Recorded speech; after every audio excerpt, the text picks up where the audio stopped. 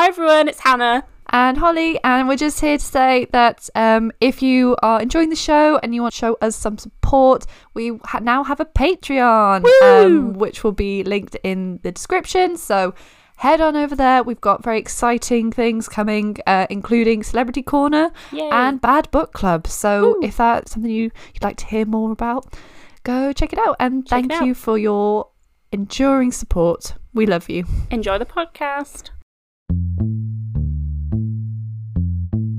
Hello. Hello. Welcome to Culture Hang with me, Hannah. And me, Holly.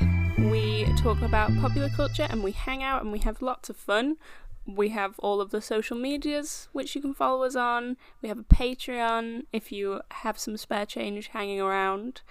And if you like what you hear today, leave us a review. We'd appreciate it. Please. Yeah, that'd be good. So, we usually like to start with some popular culture from the week, and I feel like we should just get right into it.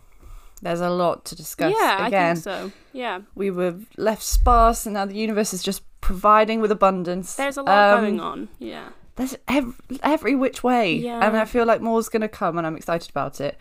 So, a little follow-up after Drake's album. He released it, and people have some issue with some of the lyrics that Mr. Drake has written. One of the lyrics is, "Baby, are you a lesbian? Because me too." Okay, Drake. Right. And the other thing is that he lists R. Kelly, the abusive child rapist, as a writing credit. So R. Kelly will forever and always receive royalties on one of the songs. That's disgusting. Well, I mean, Isn't that horrid. great? Yeah, no, that's not good. Not a big fan of that. Hate it. Yeah, don't love that. No, yeah, Drake. I'm kind of disappointed. Do better. I don't know if you saw from was it the Venice Film Festival? Yep. No. Yeah. Yeah, it was. There was a video circulating of Oscar Isaacs and Jessica Chastain. Yeah. Where they kind of hug. Because they're in a and then she's got her arm on his shoulder. Yeah, and then he brings his arm to stroke the back of her arm sensually. I think we can call it, as he is staring at her with such a passion, and then he kisses her arm as well. Yeah. Which my thought in the arm kisses. I mean, I have a lot of thoughts. I would be really warm and probably sweaty, and I was very aware of that, thinking I don't think if I was Jessica Chastain, very different story. But obviously she's very classy, so that's fine. Yeah, but she is redheaded and we don't handle maybe hot and sweaty places as well, so she was probably sweating buckets. For God's sake, it's boiling, and now Oscar Isaac's grabbing my arm. I will say, I think they probably just have a very nice friendship, and I hope that's all it is. But if I was either of their spouses, I would feel a little uncomfortable. Yeah. And maybe it's for press, and it probably is. Yeah. I think they actually are friends for a long time, so maybe they just have a friendship like that. But I do think I'd be uncomfortable. It was very intimate as a moment. It didn't seem like it should be shared with us all. It seemed like that should have been safe for later, Oscar. Not for public consumption. I swear, stuff's going down at Venice Film Festival. There is stuff in the water, maybe. It's just making people act a bit chaotic. But they're two very attractive people. What do you expect of them? They don't have willpower. That's what do you expect them to do? A little Trisha Paytas update, because we can't have a week without talking about them. Rumours that Moses was cheating on Trish circulated after a picture of him and another woman emerged, and this woman is in the most gothic black dress I have ever seen, I think, and she's got black hair, and they are just walking. I don't think this is the most solid evidence for Moses being terrible. I think there is better evidence, and I believe it, but I just don't see this. But what was interesting is there was a clip of Trisha at Starbucks. Had you seen this? And the Starbucks barista is saying to them, "Oh, I saw you at a certain place in Hollywood the other day, and you had a black wig on. And they were like, oh my God. They were like, really? Was I? So that's a little suspicious. I'm interested Maybe they are. Maybe they are just like, I want to wear a black wig. Although Moses came out and said, this is one of my best friends, and they're invited to the wedding, so it's not like, it might not be Trish in a wig. I think it's the thing. No, I think the point is that it's like, maybe they have been other places and people are just at a glance seeing Moses and then being like, oh, that must be Trish. Yeah. But it's not. So it's a little bit more evidence that there could be something going on, but there's much better evidence, I think, for other things with Moses. And it's the ex-girlfriends coming out on Instagram and being like, yeah, he cheated on me. And the girl in her 20s, like early 20s, who dated him when he was in his 40s. And it's just the fact that Trisha had consistently spoken about, I don't think, 40-year-old men should be dating girls below the age of 25. That's something they've said a lot. It does seem a little hypocritical that they wouldn't even acknowledge that there's a bit of a double standard there. But there's also sexual assault allegations now against Moses. And it just seems to be getting worse. There was also a big video, I think it's like an hour and a half long video that came out this week by, I think it's a YouTube channel called Mysterious. Okay. And they have kind of collected a lot of evidence that suggests Trisha has been lying about some serious allegations in the past. I don't know what to think about that. You can give that a watch if you want to. I gave it a bit of a watch. There does seem to be some evidence that seems a bit suspicious on Trisha's part, but it's up to you to decide how you feel about that, I think.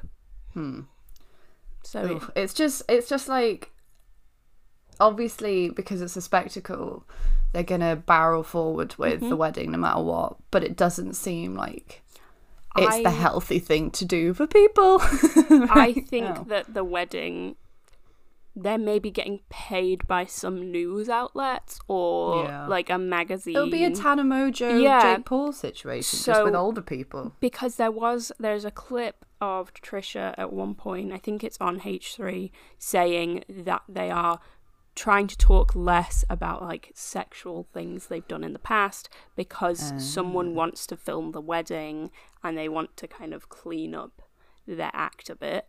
So they had an OnlyFans. They probably still have an OnlyFans. They do, and that's fine. And like that shouldn't impact their career. But no.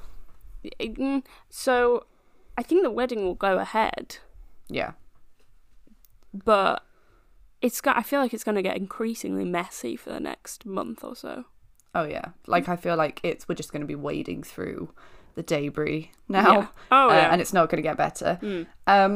CBS have announced that they're creating a new game show called The Activist, where 6 activists are pitted against each other in terms of, how big is their impact, how good is their message, and one of the measuring things they're doing for it is how much engagement it has on social media, which I think is evil because we have all been talking about like performative activism and how people equate the activism that you like spreading awareness on social media with like some people think that's just like the end of the road, like you don't have to impact anything else, so it's wrong to be like one of the things that you'll get bumped off for is because if something doesn't engage well on social media, it's ridiculous. Also, hate the people. Why have they got these people to judge? So it's Usher, Priyanka Chopra, Chopra Jonas, and Julianne Hough. Julianne Hough, the big problem there is, don't know why they've put her on as a judge, because literally a couple of years ago she did blackface for Halloween. No. Yes. So why'd she get the job? Why? Like it's the premise is bad altogether. Bad. Yeah. But why? You picked like a lot of people have an issue with Priyanka as well. That's a whole different issue. I don't think we really have time to go into it. There's a lot of stuff that's happened there. did you say Usher? Yeah. I don't really know how people feel about Usher. I don't know anything going on there, so maybe he's a great choice. But overall, the premise is ridiculous. I think Jamila Jamil maybe tweeted saying why, because at the end you win like money going to your cause or something like that. Yeah. And she was like, why don't you, instead of putting the money into this TV show, just give the money you are paying for this TV show to these like causes? Because the thing is, I can't remember the exact number that they get to go to their cause, but it will be a teeny tiny percentage of the money it costs to hire those 3 hosts or judges. Yeah, how much are they getting paid? The cast and crew. Yeah, it won't be a charity thing. They're getting paid. The cast and crew, the lights, the cameras, the setting, like all of that stuff. Food for people, everything. It's going to cost millions. Yeah. So if you have those millions lying around, because no one's watching this, no one's going to want to watch that. That sounds, even if you could step away from the issues of like it seeming like performative activism and all that, even if you stepped away from that, does that sound like a good show? No. It sounds boring. And it sounds mean. Yeah, it sounds mean. It's like, oh yeah, you've not got enough raise followers. Awareness for my cause. Yeah. And then it's just like, oh, actually, well, we don't care about the whales this week because you haven't got enough social media engagement. So bye bye. And then it's just a recipe for disaster. And I've saved the best to last. The John Mulaney and Anna Marie Tendler and Olivia Munn saga is continuing because Olivia Munn is pregnant. And we like weeks ago. Maybe it was months ago now, we said, oh, there's rumours Olivia Munn is pregnant, literally in this segment of the podcast. Yeah. So I'm guessing she's 6 months pregnant. She looks 6 months pregnant. Yeah, People are talking about the size of the bump. She's a small person, so she's not going to have a massive bump. She looks 6 months. Absolutely. There has to... and like people have been saying, well, it's not your life. Okay, yes. But... They're celebrities. And John Mulaney made jokes about his wife and them not having children and being very content, not wanting children. Then he goes to rehab, and like he can do what he wants. At the end of the day, don't care. But he comes out of rehab. One of the things you're kind of suggested to do after rehab is not make any major life decisions for a bit, because if the first year, if something was to go wrong. You're going to spiral again. It's very difficult. It just seems bizarre. I think there has to have been some overlap, but the thing that worries me most is the massive life changes and decisions so soon after rehab. It seems a little bit irresponsible. And you know what? Maybe this is going to be the best thing for him, but from an outsider's perspective, it doesn't seem great. It seems like you're watching a train wreck, isn't it? A little bit. That you think, and I kind of get it, like, because Olivia Munn's 40, so maybe she was like, I've never had a baby before. This is my time to have a baby. Like, I want to keep it. Yeah. And they had an affair, and she's like, well, I'm going to keep it. And she's kind of very Christian. Religious, so maybe so she didn't stop her sleeping with other married men, so but it might stop her getting an abortion, because that's the sort of rationale people who are against abortions have. Yeah. So it just feels like too much, I think. And also, he's just come out of rehab. Yeah. This is all still very, very shaky grounds. Just had a divorce as well, which is massive. I know. And people say, like, well, it could have just been finalised in May. We don't know if it was like they actually separated sooner. But still, it's all happened. I think it's just happening way, way, way, way too quickly. And she is not 4 months pregnant. She is 6 months pregnant. Yeah. And I do want to say, I'm not shaming Olivia Munn. It's not, she didn't marry someone and break that up. Person. I think it's just come at a bad time for her career-wise, because if you're on TikTok, you've probably maybe seen the TikToks by the girls that have the celebrity memoir book club podcast. They are good. Go give them a follow. I learned so much from their TikToks, so they're so good, and their podcast is great. They recently, a couple of weeks ago, did one on Olivia Munn's memoir, which was horrific. It was fat-phobic. It was pick-me energy. And yes, it's probably been ghostwritten, but she approved that and probably had like input into it. So a lot of people were just dealing with that information and seeing Olivia Munn in a bit of a different light. And then this news came out. I think it was a bit of like a two-pronged affair that then we were like, oh, she doesn't seem like a great person. She's probably fine. I'm not going to hate on her for this, but it's fishy. Yeah. Yeah. It's not right. It's too soon. And all the people that... It's just strange, the kind of backlash that's happened, being like, you're being too parasocial about... Yes, we but are. they're celebrities. Why do you think that you can be like, I'll take the moral standpoint by not talking about John Mulaney, but I'll carry on talking about... Yeah, we do it with literally everyone else. I think people... And I get it, but I think we feel... There's some celebrities that you feel very close to. And then when people are talking badly about them, we want to protect them. And it's weird, but that's still parasocial, you know? Yeah. It doesn't make you morally superior for not talking about it. Because I guarantee in your life you've talked about a celebrity's life. It just is the way the world works. It is messed up, but it happens, you know? It's where we're at. I'm not saying it should, but I also am not hating on myself for having an interest in something that seems a bit bizarre. And he made his set was so much about, like, him and his wife. So it felt like, oh, well, who is John Mulaney's wife? And then there's an interest in it because he talks so much about her in his set. So, you know, he made her a figure of interest as well through his set. So it's all happening. And I'm still loving the portraits that Anna Marie Tenman. She's so talented. She's so talented. And it's such like a autumn mood as well, like because they're all dark, and the one where she looks like Anne Boleyn is incredible. I saw that this morning. I was like, you stunning woman. Like, I'm not taking sides on people I don't know, but I am. She's stunning. She's absolutely stunning. But yeah, so they were my pop culture moments of the week. This week I basically sacrificed something for this podcast. Oh my god. And that was a big part of my sanity. Because I, again, for this podcast, decided that I should probably give the new Cinderella movie a bit of a watch. No, you didn't. I had to do it. I had to be able to comment. I know that the people listening to this podcast want to know. What I will say, James Corden's in it. He's not in it that much. Okay. So if you were put off by James Corden, he's not really the main issue of it. In all fairness to him, it's not the worst James Corden thing I've ever seen. In terms of his acting in it. The bit where he has his human head and little mice legs, horrifying. Hate it, don't know why it exists. I don't know why there's so many British comedians in it Yeah, either, I saw a few people being like, I'm only watching this for James Acaster. I'm like, why is James Acaster? James Acaster, Ramesh Ranganathan, Rob Beckett and Doc Brown all in this. Doc Brown is probably the best bit about it because he's like a town crier and does all these little freestyle raps. And that's probably the best thing about the film.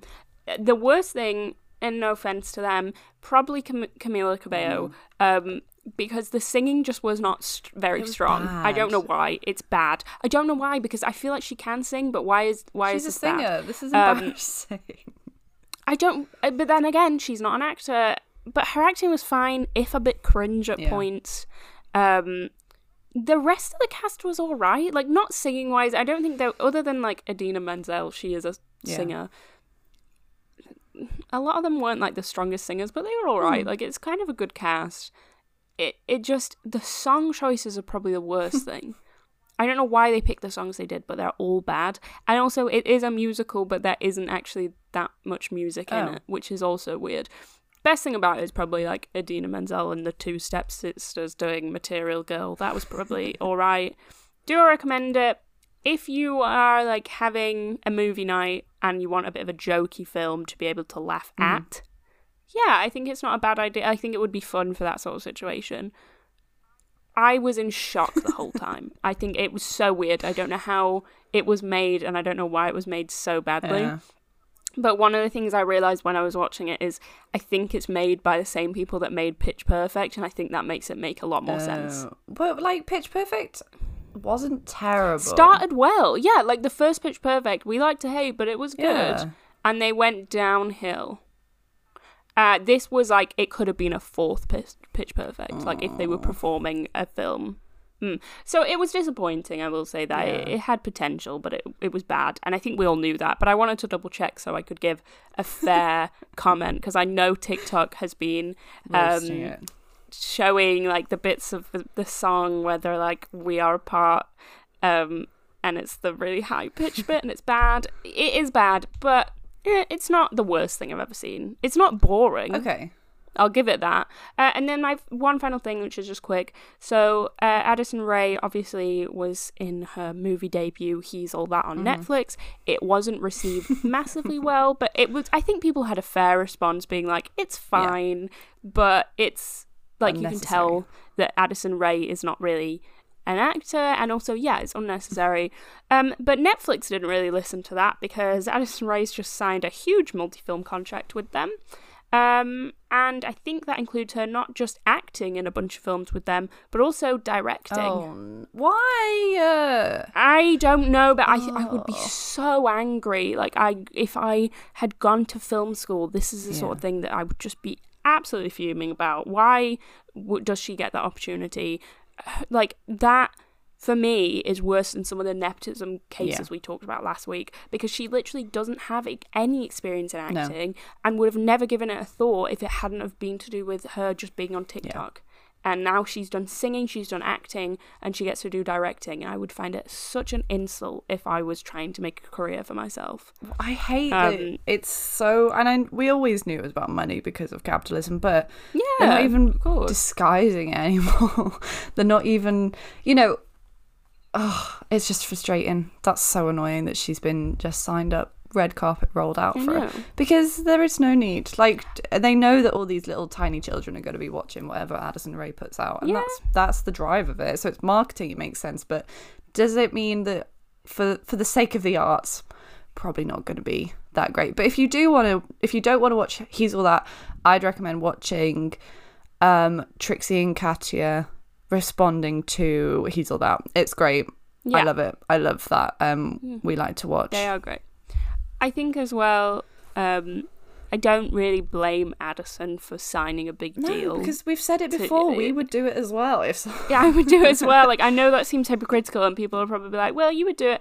Yeah, but it's more a thing to do with Netflix. Like, I don't have an issue with Addison at all. Her reaction makes sense. Yeah. Netflix. My beef is with Netflix. Like, stop doing this, because Netflix is gonna go downhill. It already has, and the other, like, I don't know why they don't know this. The other streaming platforms are starting to do better than them. So, T towards Netflix. Anyway, what are we doing today, Holly? We are talking about another terrible film. Yep. I did think that was kind of a good transition. It was talking about like bad films, because this, I didn't forget how bad it was. But I was reminded all over again. So it's Sia's film music. And again, let's just dwell on that for a minute. Sia, is she known for filmmaking? No. What's her primary career again? Singing. Singing. And she did a good job. Didn't have an issue when she was singing. I was like, yeah, pretty good. Well done. Why'd she do this? It was her directorial debut, and she co-wrote it. And I think it should be enough to realise that she should never do that ever again. She should never. It was so badly done, from like inception to finish, all the way around it. So I first became aware of it, I think, after the first round of criticism came out, after the trailer came out, which I think was around November, December last year. I think it was, November 2020. That's when the trailer released, and we got the tweets. We did get the tweets, and I think we should start with the tweets because... Oh, absolutely. Oh my God. Right, so... And let's just say as well, before we start, this was a trailer. Yeah. How many people have been this offended by a trailer before? And then, so not only is the trailer offensive for so many reasons, the response becomes even more offensive. Not just for her denying that she's done anything wrong, for the things she then says afterwards and the things that are revealed. So, take it away. Trailer comes out. Everyone sees that it's her muse, Maddie Ziegler, in the titular role, music, who is a non-verbal autistic girl. But, and may we add, because this becomes a bit more relevant later, it's never said in the film that she has autism. Because Sia is afraid of offending people. Apparently. Everything else, but the one thing she was afraid of was labeling someone with autism. People, like, that doesn't offend people. No. It was the fact that you made her a caricature that offended people. Exactly. So, Maddie Ziegler is neurotypical. So, people are like, if you need an actor at short notice, I am an autistic actor who could, you know, act in this role. Yeah. Sia's responses are just so childish, and we did cover it when it first came out, but it's weird. Like, it was weird that this woman is in charge of her Twitter account this way when she's like, it seems childish. She's worth, like, it seems billions so childish at this point. She's got such like a influence in media. So she says, when the person says, like, you know, this is like offensive, this isn't good. Yeah. Grr. Fuckity fuck, why don't you watch my film before you judge it? Fury in capital letters. This is the one that gets me. How did an adult write that? That's what I mean. How did an adult write that? How... You know when you type, you do sometimes type not how you would usually talk, but it's kind of similar to how you would talk. So. If that's how Sia actually talks, no wonder she's like besties with a teenager. Because what is that? Like, that is not an adult's behaviour. Oh, I hated that one. I think I hate it. It sticks with me. That was why when I first started looking again at the tweets, I was like, maybe we won't delve into it too much. As soon as I saw that, I was like, we need to, because there's so much to unpack through each tweet. There's a lot. It's like there's just no nuance. There's nothing except like, so she reacts badly when people bring to her valid criticism, and there's a lot of people with autism who are saying, this isn't good enough. Like, you've specifically been like, this is your love letter to autism and the autistic community. We don't want it. No, thank you. This is not good. She also says, I tried to cast some with, in quotes, special abilities kids to be in the film, but the one young girl found the experience, quote unquote, unpleasant and stressful, and that it would be cruel to cast a non-verbal person in this role. So I, to begin with, do not believe that. No. I don't believe it, because there is an interview with her in 2015 when she says that she has written a film for Maddie. Yeah. She never says that she's recast Maddie in a role. She says she's written the film for her. Yeah. So I feel like she then started to panic that she was getting hate and tried to make up for it. I don't believe this. I think it's a lie. But even if it's not, you change the environment. Yeah. If you know that your film is being unpleasant and stressful for someone who actually has autism, why aren't you changing it immediately? Yeah. Because everyone knows, so I guess we'll get onto it more in a bit. The colours, the lights, everything about this film was visually a lot. Yeah. Which can be an issue sometimes because of, what do you call it? Like overstimulation. Stimulation. Yeah, which a lot of people with autism have, and they have to like be aware of. Yeah. So if you were aware while filming that someone with autism was struggling with that, why wouldn't you change it? Yeah. Because it's clearly, that just proves she wasn't listening to people with autism. And she didn't have anybody with autism around her either, I think, and all people who weren't going to disagree with her. I think it seems like the case if she was surrounded by people who possibly had autism, she wasn't going to listen to them if they had a different view. Yeah. And I think it's another interview she does. I don't know if it's in the press junket thing, because those interviews she does for like Variety, we'll get into it because they're so bad. They're messy. She hangs herself with her own rope. It's ridiculous. Yeah. She says that she would never want to work. She would never want this film without Maddie in it, and she wouldn't have made it without Maddie. So again, like, you had no intention of casting somebody. Exactly. You just encouraged.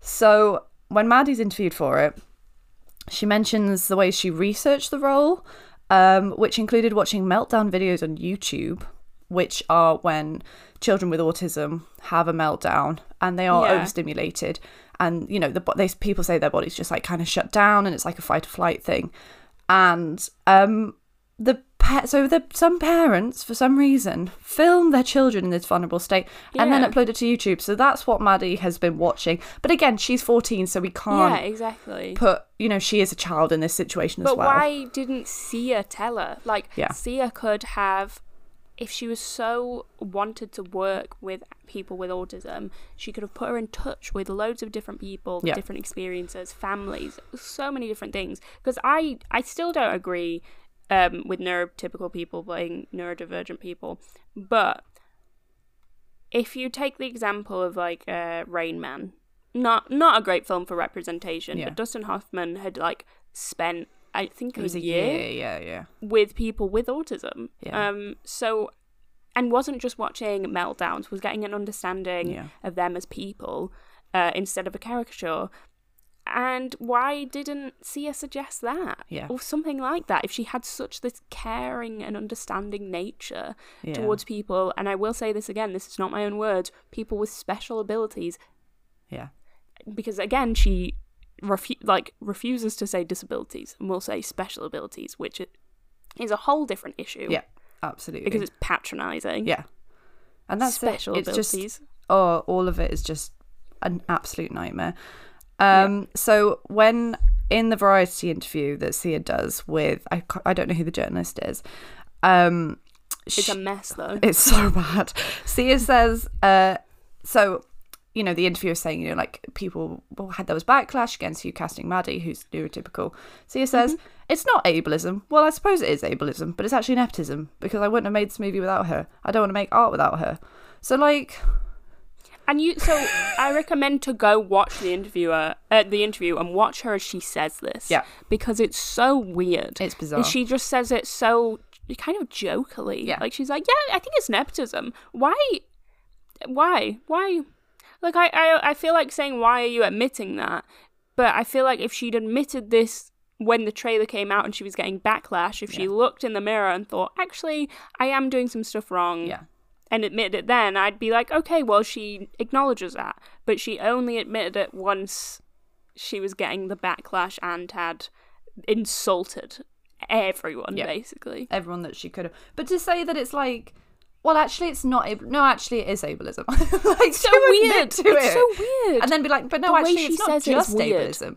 It's also nepotism. So, like, I'm fine with the nepotism. That's what she said. Why did she bring it? Yeah, but like, why? Whenever I watch it, I'm like, why are you bringing this up? No one even asked. We could all see for ourselves that there was probably nepotism going on. Yep. Why did you bring it up? It's just. And then, like, strike number 45 or whatever it is against Sia. The consultant that she uses for the show is the charity Autism Speaks, which, I can't speak on behalf of, like, all autistic people or any autistic people because I'm not autistic, but it's the criticism against Autism Speaks is awful. They spread misinformation about vaccines causing autism, and they don't really advocate for things that help autistic people. They are advocating for the eradication of autism. They want to cure it. They want to cure it. They want to find a cure, and they put these awful ad campaigns out where they're like, I am autism, I will break up your family and bankrupt you and make you miserable for your whole life. And it's like, oh, well, I don't think that's the message. That's not a supportive environment for the people you say you want to help.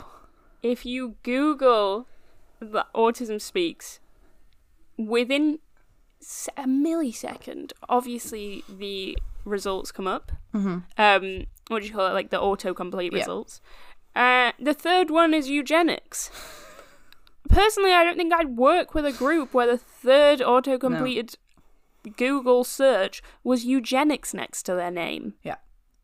And someone points out to Sia, being like, I've just looked into it and you're working with Autism Speaks and they're really bad. She responds with a tweet, oh shit, Autism Speaks came on board long after the film was finished, 4 years in fact. I had no idea it was such a polarising group. The thing there, this is what makes me laugh and kind of proves that she was just trying to protect herself. And this is why I think she's lying about casting a non-verbal child in the role originally. because she originally brings up Autism Speaks in the first place to be like, I actually did work with a charity and I was informed. And then as soon as someone is like, well, that charity's not great, her response is, well, they didn't come on until like way after the film was done. So what was it? What's the truth? Yeah. Like, what is the truth? Explain. Again, in this Variety interview, the interviewer casually, so they're both bad people in this interview scenario. The interviewer compares non-speaking people to inanimate objects like wigs, or I don't know if she says wigs or lamps. I don't know. It would make sense if she says wigs, because Sia is all about wigs, isn't she? Big wigs. But it could also be a lamp. She talks very quickly and I didn't understand it. So, but terrible, inanimate object. Sia nodding her head and smiling throughout this whole section. Yeah, this is why I'm saying go watch the interview. It's so weird. She doesn't come across as a like rational person in it. No. It's so weird. She smiles throughout very uncomfortable moments and I don't get it. Yeah, so basically being like, yeah, I completely see autistic people as inanimate objects, and like then the interviewer says, but it was you. They've got such a rich interior world, and you brought that to life, and you would have no idea. Like, I don't want to hate on this interview too much, but what the hell? Like, what was she playing at? Because if I was told by Variety to go and interview Sia after she'd had all this backlash, I would think, and maybe this isn't the right thing to do, the way that I'm going to be a great journalist here and get Variety all the clicks that they need is to rinse this woman. Yeah. I'm going to bring up every uncomfortable thing and I'm going to see how she reacts to it. I would have brought up the tweets. I would have read them back to her. I would have said, how do you feel about that? I would have talked to people with autism and said, can you, like, is there anything you want to say to Sia? Yep. I would have rinsed her. Don't know what this woman was playing at, because she was just like, haha, yeah, you treat people with autism like they're objects. Ha? That's funny. And Sia's like, yeah, isn't that funny? Isn't that a good artistic choice for me? Yeah. Isn't it great that I was the one to show the rich interior world of these non-verbal people? And it's just so patronising. It really reinforces, like, when a lot of people talk about how music in the film is a kind of pet, that she doesn't have, like, she doesn't have a story arc. She's just kind of there to aid give her the sister. Interests or dislikes. No, nothing. She's so 2D, except for the dance scenes. Like, but essentially, Sia wrote a rom-com and then decided to just throw in a non-verbal child into that, and then be like, look what I did. Give me an applause. No one wants to. You messed up, but just admit it. She also used, I think it might be in this interview, she uses terms like high-functioning and low-functioning autistic, which is a classification which was created during the Nazi era to classify those who could work for the Nazis and those that were murdered in the concentration camps. So really we don't really use the term Asperger's anymore, but exactly. If like, because of this... it's such a common thing, because like people are not educated. A lot of people do use the term high functioning and low functioning because I don't think they know the history and they think that's the right thing to do. If you had researched something, as she says, for 3 years before you get down to making it, you would know. So either your research was terrible or you didn't actually do it. I did one module at university centered around disabilities like autism and literature. I seem to know more than Sia does on the topic. You know more than Sia does on the topic. Most people do. Yeah. Where was this 3 years of research? That was just us in our bedrooms with on a computer. Like genuinely, like what was she doing? If you learn these things later on because you haven't really looked into it, fair enough. She made a film about it. You need to research more. You need to talk to people. You need to talk to people with autism and people who research it, and every person you can. If you're trying to represent an experience that you haven't experienced yourself, why wouldn't you be talking to literally everyone? Or listen, like, because I tried to make so much of an effort that everything I read was written by an autistic person. Everything I watched was from an autistic person's point of view on the topic, because like we're very aware that we're not trying to talk over people's voices, because we're not autistic, so like that has an impact on the way that we present it. It's to say, no, we're doing what Sia didn't do, and we're listening to the community that she says she's representing, but damaged all like she could have done She's so endangered much people. She and has we'll get endangered onto that, people. but she has endangered people's lives. Ugh. So, should we go to the film itself, or is there any more horrific tweets? Just one more. So, this is what she tweets. Yeah. To defend herself again.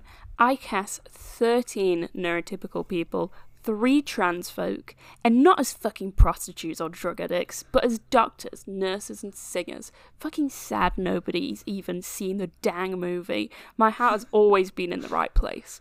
I've got a couple things to say.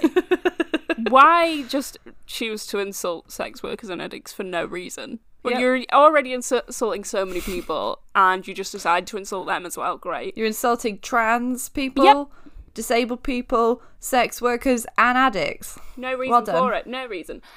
You do not deserve a round of applause for just casting people who should always be being cast. I know it's not the norm, but when people do it, I don't think you deserve to be given a round of applause for casting trans people. Yeah. So what? You should have been doing it. Why are you not casting them in everything? Like, that should be a norm for us. Why aren't they the main character? Yeah, I'm not. And again, people like, why is the person like?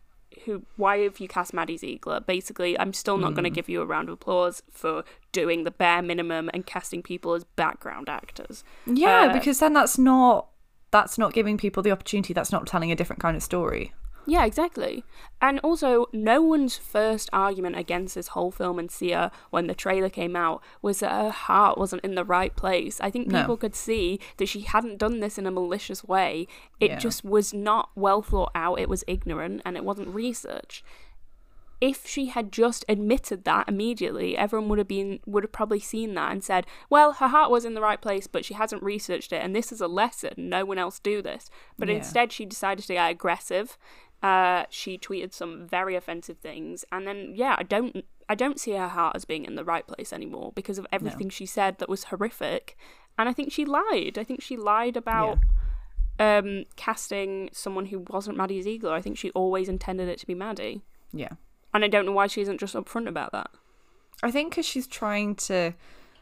I don't know why she doesn't have a PR team on this because, I think she that's probably why... does, and they probably are like, please that's why she stop. deleted her Twitter account after this, because it was like she couldn't handle it anymore.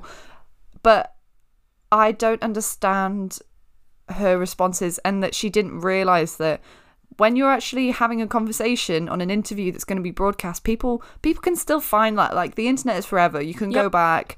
It's new, but it's like there's a lot on it. So people will do the digging. People will do their research. They do research better than you do. And they will find when you go, I've written a film for Maddie Ziegler, it's going to be great. Yeah. That's the thing. Like, there is all this evidence, but I think she's forgotten it. Like, she must have forgot that she said half this stuff. You must have. Yeah, you will forget these things. But also, it's a big thing to lie about. Yeah, I know. We do this podcast, like, every weekend. There's probably stuff we said in the first one or, like, the first few that we're like, I have no idea ever saying that. And I wouldn't remember it. So I get that you would forget it, but it's just so ironic when it's then used against you years later. So she probably forgot she said it, but it's... incredible. Like, that's the best thing about it, just that you could literally contradict herself. Yep. But yeah, on to the film, I guess. The film itself, so the plot is fairly easy to summarize. Yep. It's really about Music's drug dealing, alcoholic recovering half sister Zoo, whose full name in the thing is called Kazu. I don't know what Sia was thinking with this. So Music and Kazoo are half sisters. Zoo is played by Kate Hudson, who's got a buzz cut, which I think is the most interesting thing about her in that. So she becomes the carer of her sister after the grandmother dies. Because apparently, like, social services don't exist in this realm and universe that Sia has come up with. And they would just, immediately, as soon as her gran dies, she gets sent to this. Yeah. She's a drug dealer, but is she not also, like... she's an alcoholic, I think. Yeah. So maybe if social services existed, and social services aren't great either, but if they had, they maybe wouldn't have placed this child with her sister, because it might not be the right decision. Check. Yeah, nothing. Like, if this happens in real life, isn't there someone that goes round to check everything's all right? There's a social worker, yeah. They go quite often. Especially if it's a child that's got like a disability. Like there's different things going on. Kazoo never goes out of the way to educate herself in anything. I feel if I was put in her situation, I would be reading every book available to me. I'd be watching documentaries. I'd be talking to people because I'd want to be able to treat this child right and do the right things and not traumatize it as she pretty much does.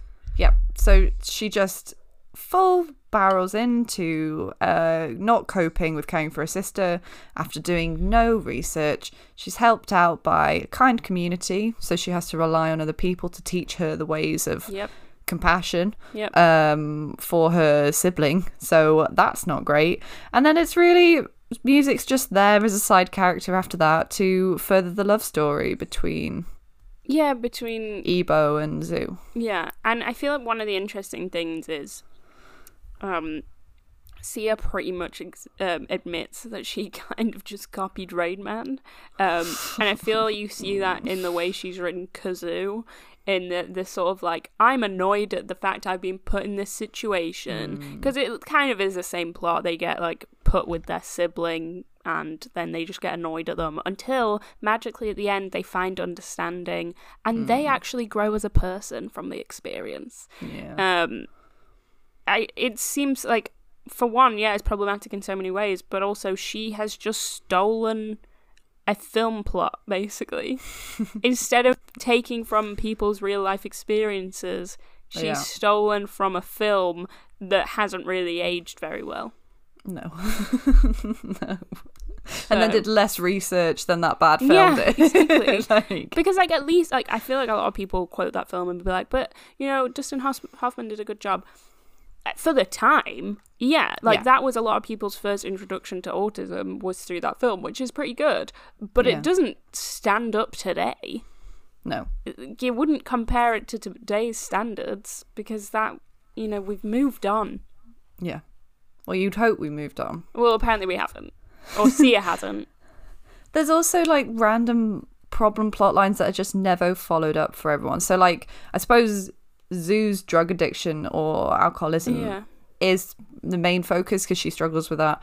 But Ebo has HIV and they just ignore they mention it in one scene and then they just move on. I don't know why she put that in, and it seems a little bit problematic to me that she kind of seems like a stereotypy thing. That I think he's meant to be Ghanaian in it, and she kind of uses him as a caricature again and is like, he's going to have HIV, but we're not going to... people have pointed out it's kind of like a magical Negro trope. Literally. But, it's not like she wrote him as a very big character and we get to explore his HIV. Then I'd be like, well, she's probably not just creating a caricature here. But no, it's just mentioned. It's not a big part of the film. He also had a brother that had autism as well and is dead, and I think they ask, why is he dead? And it's something like, in my country they don't have as much of an understanding for this. What? I know. I'm sorry, no. God. It just seems insulting. She's just created a caricature, and it just seems like she's trying to be white savior. She's trying to save everyone and just represent everyone, but instead she's creating caricatures. So, and she did it with inserting herself in the film as a lovely little cameo. She's wearing this green face mask, and so she meets with the drug dealer and she brings music with her, and it's like, I'm buying on these drugs to fly to Hades, so I'm going to put them on a private jet and send them to Haiti because it's Pop Stars Without Borders. It's like, oh my god, this is what you think of yourself, Sia. This is your moment. There's a little bit of self-awareness, but then she still makes the film, so she's clearly not self-aware enough. She sees herself, she sees the problem of herself putting herself into this savior position that's annoying. Yeah. But then does it, just still does it. What's happening with your brain? What's going on? And it's just such a basic a neurotypical person's basic understanding of what the autistic experience might be like, or living with somebody who has autism might be like. So they give Music an AAC device to help her communicate because she is nonverbal. And so the neurotypical character's like, you can press the I'm happy and I'm sad button to express how you feel. But like this device, people, it's not usually got like thousands of unique words programmed. Yeah. It just immediately like reduces the intellectual capabilities of nonverbal people who, you know, have their own language, are able to communicate, just not verbally. It's just a different way to communicate. There was a 13-year-old Naoki Higashida, who's an autistic Japanese boy who has limited verbal skills, wrote his best-selling memoir in 2013, The Reasons I Jump, using an alphabet grid, and it allowed him to express his interior life, which he often said was underestimated. This was like, what, how many years ago? The memoir came out 2 years before Sia started filming. Yeah. I really recommend this book if you actually want to hear from someone's perspective with autism, because it's like, and also children, I feel like people don't always have a lot of understanding for children with autism, especially if they see them having a meltdown in public. They don't really know why, and they don't understand it. It gives you so much more understanding, and it's so well written, and it's great. And I can't believe that this would be written and published, and then 2 years like Sia's doing all this research and she's not reading a very popular book that it was a bestseller. She didn't manage to get her hands on this book and realize that she was portraying something very insulting. Like, she could have spoken to this boy or like written to him or something, and she's famous enough, gotten more of an understanding from it than she did. So just, you know, opportunities to be bad, and she just takes all of them. I think we should dive into the music video interludes, which are to demonstrate how music actually sees the world, and they're filled with like really bright colours, lots of dancing, exaggerated facial movements, which is very like mimicking and caricaturing stimming and you know what the experience. Also, let's not forget, they also include blackface for some reason. Yeah. Why, Sia? What was that about? You've already offended enough people. Why include this? So the opening musical number, we see Maddie Ziegler in what does appear to be blackface, essentially. Yeah. I don't really know why. I don't know why that was a plot point, but it's definitely not her skin tone at all. No. And it's not like a light tan. Kind of the hair. Braided. It's braided. It's not... Just a strange way. It's like, very strange. I don't get it. That's one of the weirdest bits for me. I don't know why she did that. Because we never see Maddie Ziegler music's hair like that. It's blonde, it's in plaits, but for some reason in this it's braided and dark, and her skin is darker. And her hair's not really like that in any other of the... In the video bits. Videos, yeah. I don't get it. I honestly don't know. I'd love to hear what she has to say for that. I think she's just ignored it. I think, like, with all the other stuff that was just piled on top of her, she was like, let's just leave that one out of the... God, it's awful. So, as we kind of mentioned before, it's a lot of autistic people talk about how overstimulating it is. Yeah. I think 1 in 4 autistic people have epilepsy as well, so it could literally cause an epilepsy fit. And there's no warning.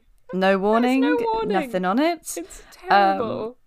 So it's might be difficult for some autistic people to watch, but it will definitely be overwhelming for autistic performers to perform, which again, as we said, might have been the reason that there's no bottom in her lie. No. Like, she didn't design any of it for an autistic actor to be able to perform, as or even we have. Watch. Like, shouldn't this film be something that they can watch and enjoy? And no, it's not. She was just like, we're not gonna give you the opportunity for this. It's not for you, is it though? It's about autistic people, but it's not for you. Warning. There was no warning, because it's just not inclusive in any way for anyone. Because why there should have been an epilepsy warning anyway. Yeah. And she didn't. What? I'm so confused. What? Oh, it's terrible. So bad. Shall we talk about the restraint scenes? Yeah. I do kind of want to mention a content warning here. It's probably going to have a bit of a content warning for this whole podcast episode. Yeah. But this bit might get a bit darker, because I'm going to mention some like real life cases of this. So if you don't want to hear that, maybe skip 10 minutes ahead and you should be fine. But essentially, the film includes 2 restraint scenes. They were leaked beforehand, so people had seen them. And there was some people saying, well, hold off till it comes out, because maybe they're condemning these things. They're not. One of the restraints they show is Kate Hudson's character, Kazoo, gets on top of music and pushes her face down. It's got a particular name, that restraint. I can't remember it right now. There's one that's prone. Yeah. And the other one is... I can't remember the name of the other one, I think this one might be prone. I think this one might be prone, The first one, I think she doesn't have her face down, and that's done by Ebo. It's still terrible. She does not know this man. She, in the scene, is purely asking for her hair to be plaited and is, like, panicking because it's not happening. And instead of just dealing with that, they choose to restrain her.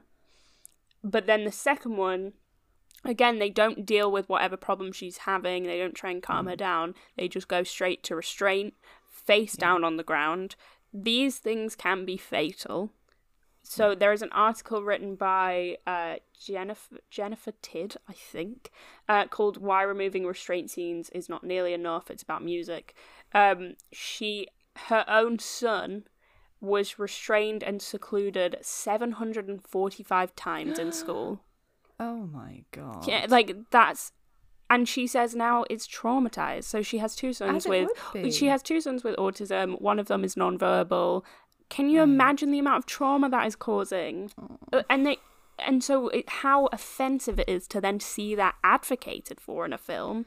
And then one of the sadder things is that these can be lethal, particularly the face down one. So one example of that is Max Benson, who was 13 and died being held in this position at school. A lawsuit alleges that staff members restrained him for nearly 2 hours, even as he vomited and urinated on himself. So this is the sort of thing that this film is advocating for. They never say it's a bad thing. They say it's good. They say it's helpful. I'm crushing her with my love. Like, that's what positive. They say. Yeah. So people will think, oh, okay, well, I watched I saw what happened. I saw a visualization of it. I can do that. And then you might kill somebody. Yeah. And like so people die from positional asphyxia. So you're literally choking and you can't breathe. And then those that, it happens to have like lifelong ongoing trauma. Yep. And like you said, there's no trigger warning on this film for it. There's no discussion about the different practices or whether it was right, whether it was wrong. They could have put in a conversation where Ebo does it once, Kate Hudson's character says, I don't like that. But I don't like that. Yeah. Didn't that kid die from it? Yeah. Like, they could have just had something like that, but because it's so negligent, it's like, this is the way to do it. Yeah. And it's like, no, you have to be trained, and it's always used as a last resort. And it's like, no, this is the first thing that they go to. It is absolutely it's irreprehensible, I think. The Jennifer Tidd article where she writes about it, she says in the scene, music isn't endangering anyone. She's not endangering herself or anyone else. So they could have not that that's a reason to do it anyway. No. But either way, they could have just spoken to her and helped her and calmed her down. And instead, they chose to traumatize and recommend doing that. Yeah. Again and again. This will continue to happen in schools, and it will continue to be used and advocated for in homes and stuff like that because of this film, because it never said that was a bad thing. So where was the research, Sia? Why? Like, it took me a couple of minutes to find stories of people that this had happened to. Yeah. Not even minutes, seconds. So where was your 3 years of research? Why didn't you find the deaths that happened? What were you researching? Yeah. Because if you're researching, like, and I'm putting this in inverted commas, to like teach Kate Hudson how to do that restraint. Yeah. then surely the next thing that comes up would be the dangers of it and the people that died from it, because like that's what, like you said, that's what I found as well. Like instantly people were condemning it and talking about how traumatizing it is. I found to have that done to you immediately. I think the Jennifer Tidd article is for a charity that is trying to stop that happening. Yeah. So if it took me seconds to find that, then if, like you're saying, if she's researching just the term, why it's done, stuff like that, why didn't you come across charities or organisations or anything that were condemning it? And actually, it's been... So she does actually apologise for this after the film comes out, stating, music in no way condemns or recommends the use of restraint on autistic people, even though your film is an endorsement of it. Because you've had 2 restraint scenes in it. Mm-hmm. She says, I plan to remove the restraint scenes from all future printings. So why not just take them down now? Because it was it was a a virtual release. It didn't go to cinemas, so she could have immediately taken it out altogether. Yeah, edited it out. And also the timing of this, she does it just after she's been nominated for a Golden Globe. Yeah, that doesn't seem sincere. No, when the original criticism came up, she did nothing. Exactly, and she was defensive and petty about it. Yeah. So now she says that she listened to the wrong people, it's her responsibility. My research was clearly not thorough enough, not wide enough, and then she deletes her Twitter account. So she doesn't have to engage with what other people are saying anymore. She doesn't have to, get that little notification when people are like, are you joking me? You're saying you did 3 years worth of research and it wasn't enough. Shit at research, because what was she doing in those 3 years? Yeah, what was she doing? What did she do? Did she find a bunch of outdated books? Did she just go to the library and be like, pick up any random thing? From the 80s, being like this really backwards. She didn't do research. She just watched Rain Man. She also said Forrest Gump was inspiration as well. Yeah, so she probably watched Rain Man and Forrest Gump on repeat for 3 years until she had it down. And that's all she used. Just that. I think she probably only watched film depictions and that was it. And film depictions... I can't, and I'm not speaking for anyone, but I can't think personally of a good representation of autism in film off the top of my head. No. Not one that has been solely about that. There was somebody, I think it was Jessie Gender, that I was watching a really good video about where they discussed this, and she was saying that it's a film with Dakota Fanning in it. Yeah. Who plays a girl with autism who writes a script for Star Trek. Mm-hmm. And yes, I've seen that film. I have seen it. Yes, I can't remember what the name is though. No, neither can I. I'll find it out. It's like Such a Pretty Thing or something. Yeah. It's like something like that. But she was saying that that's like kind of a better representation because actually the character has an arc. It's about the character's ambition, how she communicates, what she wants to do. But it's like not perfect. They still could have cast the thousands of neurodivergent people in that role. They didn't have to cast Dakota Fanning, but actually it's a better representation. It's called Please Stand By if you want to watch it. I think the reason it's better is it's not a caricature, and that's all it takes to do better. It's a character. Yeah, it's a character. She's a character. They've given her likes and dislikes. Yeah. That's all you need to do. And also, I think because people respond well to it is because it's one person with autism. It's not trying to represent autism as a whole, which is why I think music falls into a caricature as well, because Sia thought that she knew enough about autism when she clearly didn't to represent autism as a whole and the whole non-verbal experience. And it's like, what makes you think that you know what any of this is? Because clearly, and I'm shocked by this because when just you saying, so she did 3 years worth of research. The film took 4 years to come out for a release. That's 7 years where different decisions could have been made, where she could have contacted someone. She could, if this was going to be like her magnum opus, she was going to change everything about it. Why was this the final product? And for the fact that those restraint scenes went through 4 years worth of editing, they were filmed, they were edited down, they were like the process. They're watched by different people. Producers have an input. The process of a film is so many like yes and no's. It gets cut and cut and cut and cut. And for 2 restraint scenes to make it into the final show that was released in the end, that I think speaks absolute volumes about like what Sia thought was important. Like that was what she was like, this is how you deal with it. This is how you cope with it. And it's so dangerous. How did no one stop her? And I think as well, like, and I'm not blaming the actors in it, but people like Kate Hudson, do you not research roles before you take them either? Like, she is a mother, she has children. Did she not think when she was doing the restraining scenes, I wouldn't want to do this to my child, so why would I, do it here and then maybe research it? I'm not blaming her, but I'm surprised thought never crossed her mind that you maybe wouldn't want to do that to your child or any child. Because I think if I saw that in person with no prior knowledge of anything, I would think, I really don't like that. It looks bad and I don't like it. So it seems strange to me that it didn't cross anyone's mind. I just did see her just have like an absolute vice grip over everything, and there wasn't room for... Does she not realise that actually, as opposed to writing something, a film is it's just a collaborative project. Like, you cannot be you can be the sole voice as a director, but you need the collaboration of other people. I don't know who Sia has around her in her life. Yeah, but it's bad. Why? Because why? So fair enough, she writes the film, but who then said to her she can direct? Because someone said that as well. Someone encouraged her to direct a film. She's got no experience. And she's got producers. Like, she had money for it. It was I don't know how many millions, but it'll be a multi-million dollar budget. Yeah, think how many people will work on that film. And no one felt comfortable enough to say to her, or no one knew, to say, maybe don't cast Maddie Ziegler in this role. Maybe. Just maybe consider casting someone else. Or, she's probably just surrounded by people who I think just agree with her. Even if she had casted someone who wasn't Maddie Ziegler, if she casted someone who was neurodivergent, it wouldn't make the film any better. Because it's still a caricature and it's still offensive and it's still inspiration porn and there's still 50 other million problems with it that don't even go into disability, the racism for one, like stuff like that. It's weird.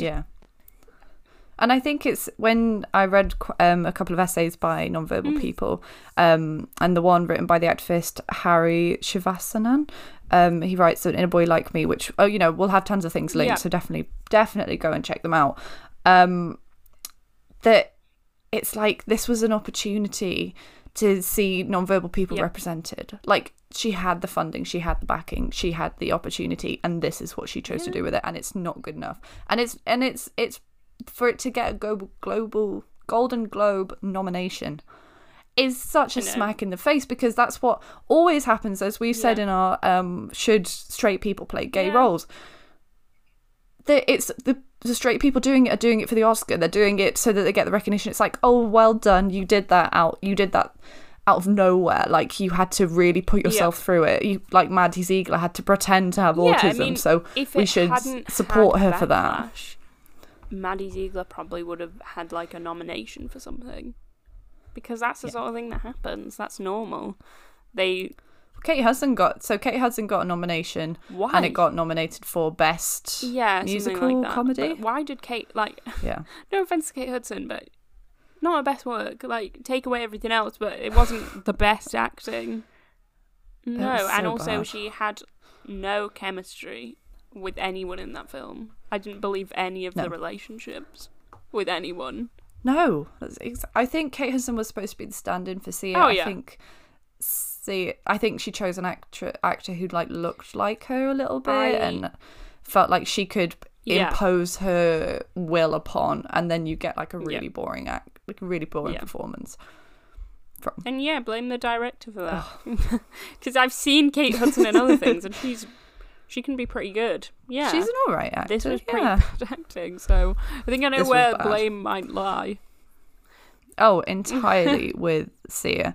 And I think I read an article in Time by Sarah Kuchak, where she describes Sia's problem best when querying the difference between creative expression and actual meaningful representation. She says, what about the selfishness of artists who want to tell disabled stories and audiences who want to enjoy them without ever once having to consider the real life counterparts? I'm not going to cry too hard for the creative freedom of abled artists when they still have access to far more resources and support for disability narratives than disabled artists do. Nor do I have much respect for the kind of creativity that can only imagine disabled people as tools of one's expression, not as collaborators, cast members, or even valued members of the audience. And that's the whole thing is lacking. Like, you're saying I'm doing this because I love autistic people, but then you just remove them. They're not there. Well, you remove it's them not for and you them. don't make it accessible for them. So yeah. At least if she says this big thing about caring about people with autism so much and just loving them so much to the point that it's just patronizing. Like, they're just people, and she does treat them a bit like pets. If you cared that much, why aren't you at least making the film accessible? It's not accessible for anyone. It doesn't have a warning at the beginning. I mean, I think it does now, but it didn't. It's not suitable. The lights are glaring and stuff like that. It's too bright. She's not made it accessible. So in the very least, if she'd made a film that was offensive but still made it accessible, I'd be like, well, there's some level of caring about people there. She's tried. There's nothing. There's no evidence that she actually cares in this film. No. Not one bit. And doesn't no evidence of listening, no evidence of research. There's nothing. The only evidence is that she has seen Rain Man. I think that is it. That's all I'm getting. Right. I think she's just seen film depictions, and that's it. Yeah, there was when I was researching it, there was a petition created which had reached 152,000 signatures to rescind the nominations from the Golden Globes.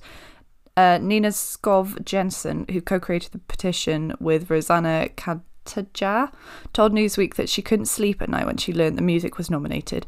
There are so many things wrong with the movie, and nominating it for not one but 2 Golden Globes screams we don't actually care about you. The entertainment industry cannot continue profiting off our disabilities while simultaneously doing nothing to help us. So I think, and this is a charity that was set up in direct response to Sia. So instead of watching music and giving Sia any more money, watch Listen, which is available at communicationfirst.org, which is a film created by non-verbal autistic people about the experience of being non-verbal autistic people. And it's 5 minutes long. They have a description of being restrained and actually, in response to this. And I'm just going to read out how they began their project, because I think it's incredibly telling the community's response to Sia's film. So on December 24th, 2020, the musician Sia publicly offered to fund Communication First to make an introductory short to her new movie Music. The short was intended to help humanise and spread awareness about real non-speaking autistic people who were left out of music despite being the subject of the movie.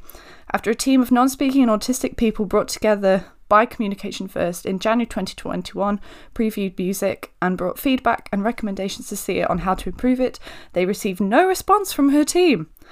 In early February 2021, Communication First decided to move forward to produce a self-funded short by and with real non-speaking autistic people, and to launch it in February 12th, 2021, the Music US release date.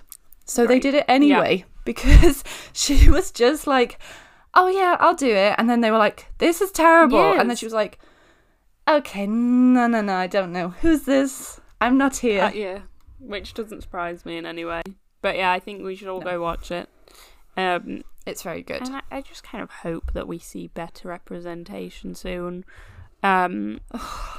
It's getting on now. Like, come on. I want to see, do better. I want to see people with autism actually getting to write the films about them as well, though. I think that would be good, because then there would be more understanding and stuff like that. I want to see that. I don't want them to be portrayed as burdens on families anymore. It's such an old trope, and it's offensive in so many ways, but at the same time, it just lacks creativity altogether as well.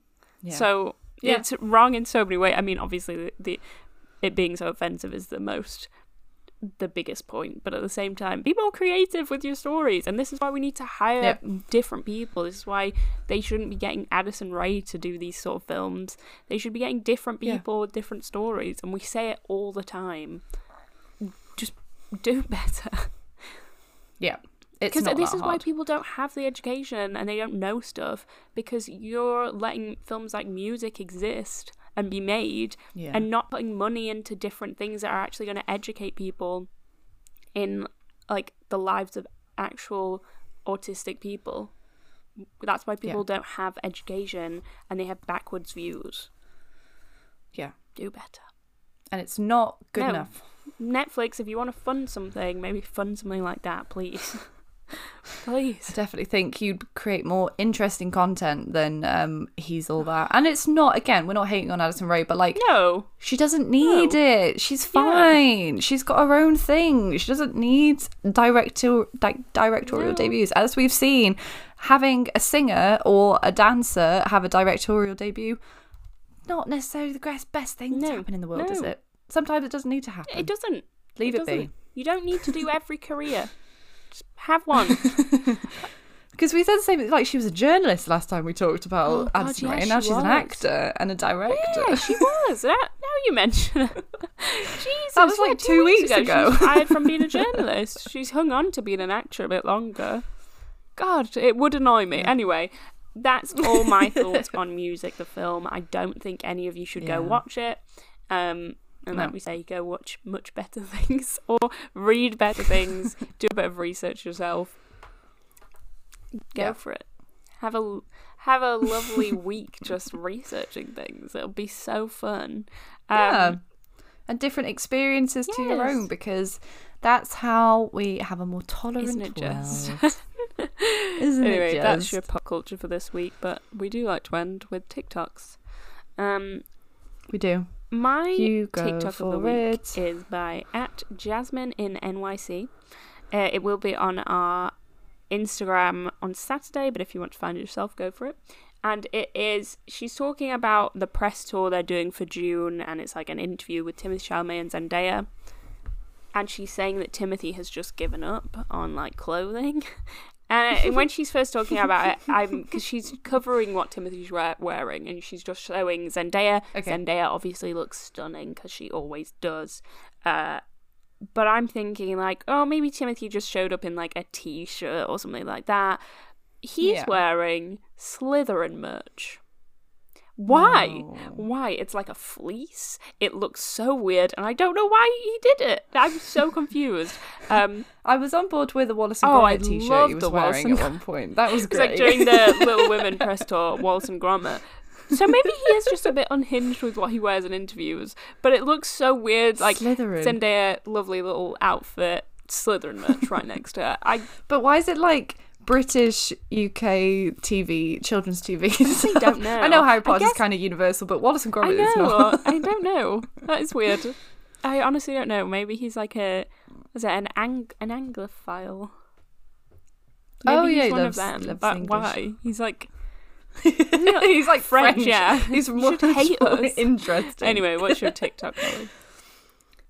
It's from Sacha Velour, nice. And they're doing a series of looking at famous, it's like an art series where they make massive masks of people, and so I'll probably post the one about Josephine Baker because it's incredible. So it's called Faces of Drag, and she's just talking about the history of different people who've really influenced drag. But the masks are beautiful, and they're massive, and they're getting like polished as they talk about it. So I think it's just a really clever like art installation piece that should definitely get all the love, because they're so interesting. Like there's so many of them now, but they're great. What we like to hear. Okay, well that's all I have to say today. So final words, please follow our social media. We would really appreciate it. It will be linked below. We also have a TikTok you can follow if you want. We put little clips up from the week. We have YouTube. We do, and we also have a Patreon, like I said at the beginning. If you do have any spare change hanging around, give us a listen. We talk about books, more celebrities. It's a little bit unhinged there, and we like it. But I hope you have a lovely week, and I hope you enjoyed the topic today. Well, enjoyed's an odd word, but I hope you learned something. You learned something. Maybe. Yeah. Every day is school I hope you learned to hate Sia. Yes, we are a Sia hate account forever and always. Forever and always. It's been cemented. I know we've been on the beat with this. We hated it from the beginning. We don't jump on trends. Journalism too. As soon as she tweeted fuckity fuck, I was on this podcast like, you will not believe what Sia has said. Anyway, I'm done. I'm officially fuckity fuck. That's how we shall leave it today. No, what was the last bit she says? What's the Fury? Dang it! It's Fury. It's Fury capitalized. Oh, Fury. Fury. Fury. Anyway, goodbye, guys. Bye.